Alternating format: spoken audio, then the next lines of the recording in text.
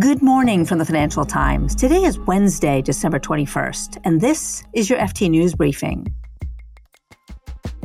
Japan's central bank finally caved and markets trembled. A group of FTX customers is trying to get to the front of the line for refunds. And the FT's Tom Wilson looks back on a dramatic year in energy markets. I mean, this chapter would really be called Russia, wouldn't it? I'm Jess Smith, in for Mark Filipino, and here's the news you need to start your day.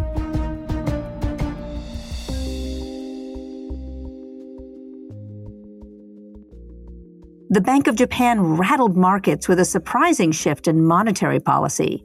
Japan's central bankers had long stuck to an ultra-loose policy, and they refused to join other central banks in raising interest rates. But yesterday, BOJ officials, led by Governor Haruhiko Kuroda, said they'll allow 10-year bond yields to fluctuate by 0.5% instead of 0.25%. The FT's Jennifer Hughes says Japan's move amplified the hawkish message that markets have been hearing. It's like there was a sort of hold my beer competition among the biggest central bankers in the world. Last Wednesday, we had the Fed's Jerome Powell sort of stressing that we still have a long way to go before regaining price stability. Then the next day, Christine Lagarde from the ECB, the European Central Bank, kind of did her hold my beer moment, and she was even more hawkish. And now we've got Kuroda, this guy who's stuck to this extreme easing policy that he's been the one guy that wouldn't budge. And now he's come to the party too. Jen, did markets react because of what the Bank of Japan did or what they think it means for where the direction of monetary policy is headed?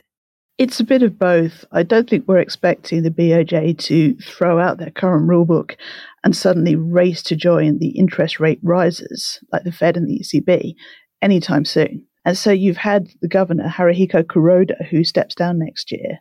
He's been adamant that inflation is transitory. The government has spent billions propping up the yen a little earlier this year in intervening in the currency markets.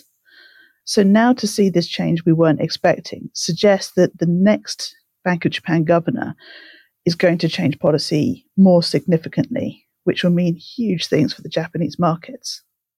That's the FT's U.S. markets editor, Jennifer Hughes.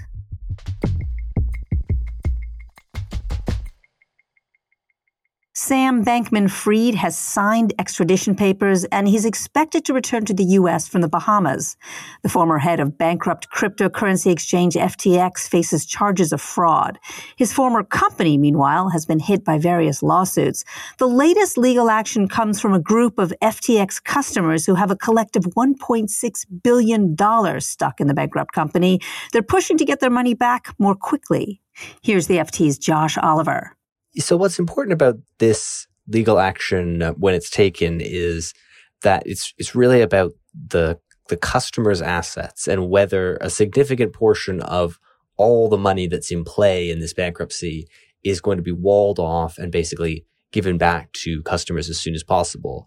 The question is, does FTX, the now bankrupt company, own these assets, or do they still legally belong to the customers because they were the customers' assets all along and FTX held them in custody? And that affects what assets are left that are owned by FTX and all of its related companies to be divided up among the other creditors. At this point, how do you see the FTX collapse affecting the broader cryptocurrency industry? I think part of what's happening is a reckoning around not necessarily crypto in general, but crypto middlemen. And the fact that you have, largely unregulated intermediaries that are performing functions that very much resemble financial institutions, but they're avoiding regulation partly by where they're located and partly by dealing in novel assets. Even some people in crypto think that that's not something that is good or sustainable. So it's less the case of will there be such a thing as Bitcoin, in 1 year, in 2 years, in 10 years. It's more a question of how much longer will it be tolerable to have, companies operating as, taking customer deposits in the way that they do with so little oversight. Josh Oliver is an asset management reporter for the FT.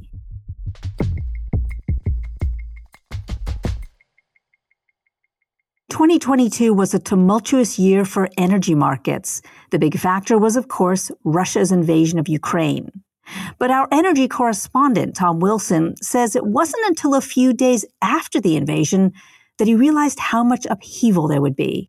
Yeah, the big moment for me that really made me realize the implications of Russia's invasion of Ukraine on the energy market was BP's decision back in February, 3 days after the invasion, to announce that it was planning to divest its stake in the Russian state-owned producer Rosneft. I mean, it's now easy with hindsight to say, well, look, of course BP had to do that. But thinking back, BP was actually the first Western company to say it would divest following the Russian invasion. And as we now know, it was then followed by almost every other Western oil major in the country, and then by many, many other Western corporations. And when BP made that decision, you thought, okay, right, this is serious. But Tom, this invasion had been suspected for a while, and Russia had already invaded Crimea. So what you're talking about is not so much what Russia did, but how the world reacted, right? Exactly. I mean, the thinking on Russia was that Russia's energy ties with Europe were so tight and intertwined that even in the event of a war, that energy would still flow. For example, on gas, that Gazprom's gas contracts through which they delivered gas into Europe were ultimately sacrosanct. And then even if there was an invasion, that gas would continue to flow. And you take, for example, the Russian invasion of Crimea didn't impact the flow of gas. Similarly, I think the Russian invasion of Georgia hadn't impacted the flow of gas. So there was this latent feeling in the energy sector that even in the event of the invasion, that potentially energy markets would be protected. But for me, BP making that decision was very significant, because it basically said, look, Western business is no longer going to be comfortable working in Russia. And if that was the case, then the natural consequences that as time wore on was going to have to be disruption to energy flows. In addition to markets, how much did Russia's invasion shake up assumptions about energy security? Prior to 2022 and Russia's invasion of Ukraine, a large part of the West had taken energy security for granted for decades. There was a sense that energy was available, abundant, and relatively affordable for most of the population in the West. And with one eye on the climate crisis, the plan had been to rather quickly reduce production of oil and gas and transition to greener forms of power. And then the Russian invasion of Ukraine really could have turned that plan on its head. Availability of energy became an issue, and energy security became a massive talking point. Basically, having cut Europe off from one of the world's biggest oil and gas exporters, and having seen the consequences of those measures on energy prices, European policymakers are now wrestling with how fast that energy transition can happen.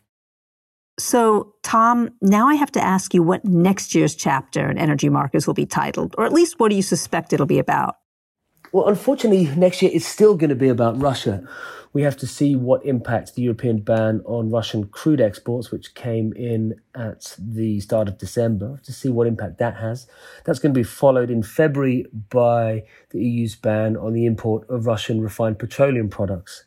And then looking beyond that, when we come through this winter and get to next summer, in the gas market, we'll be looking at what does Russia do in terms of Russian gas exports into Europe. I mean, the other big player to watch is Saudi Arabia and the OPEC Plus allowance, which Russia is a part of. I mean, they really had a big year, and you could argue that November and December was a moment that the OPEC Plus allowance, and particularly Saudi Arabia, sought to take control back over the oil market. Many eyes will be on the OPEC Plus alliance and Saudi Arabia, particularly in the first few months of 2023, to see where the oil price is in January and February and what OPEC Plus does in response. That's our energy correspondent, Tom Wilson. Thanks, Tom. Thanks very much. You can read more on all these stories at FT.com. This has been your daily FT News Briefing. Make sure you check back tomorrow for the latest business news.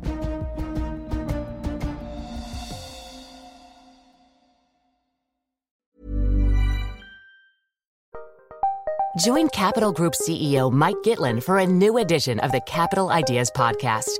In Unscripted Conversations with Investment Professionals, you'll hear real stories about successes and lessons learned, informed by decades of investment experience. It's your look inside one of the world's largest asset managers. New episodes are available monthly. Subscribe wherever you get your podcasts. Invest 30 minutes in an episode today. Published by American Funds Distributors, Inc. Small details are big surfaces. Tight corners are odd shapes. Flat, rounded, textured, or tall.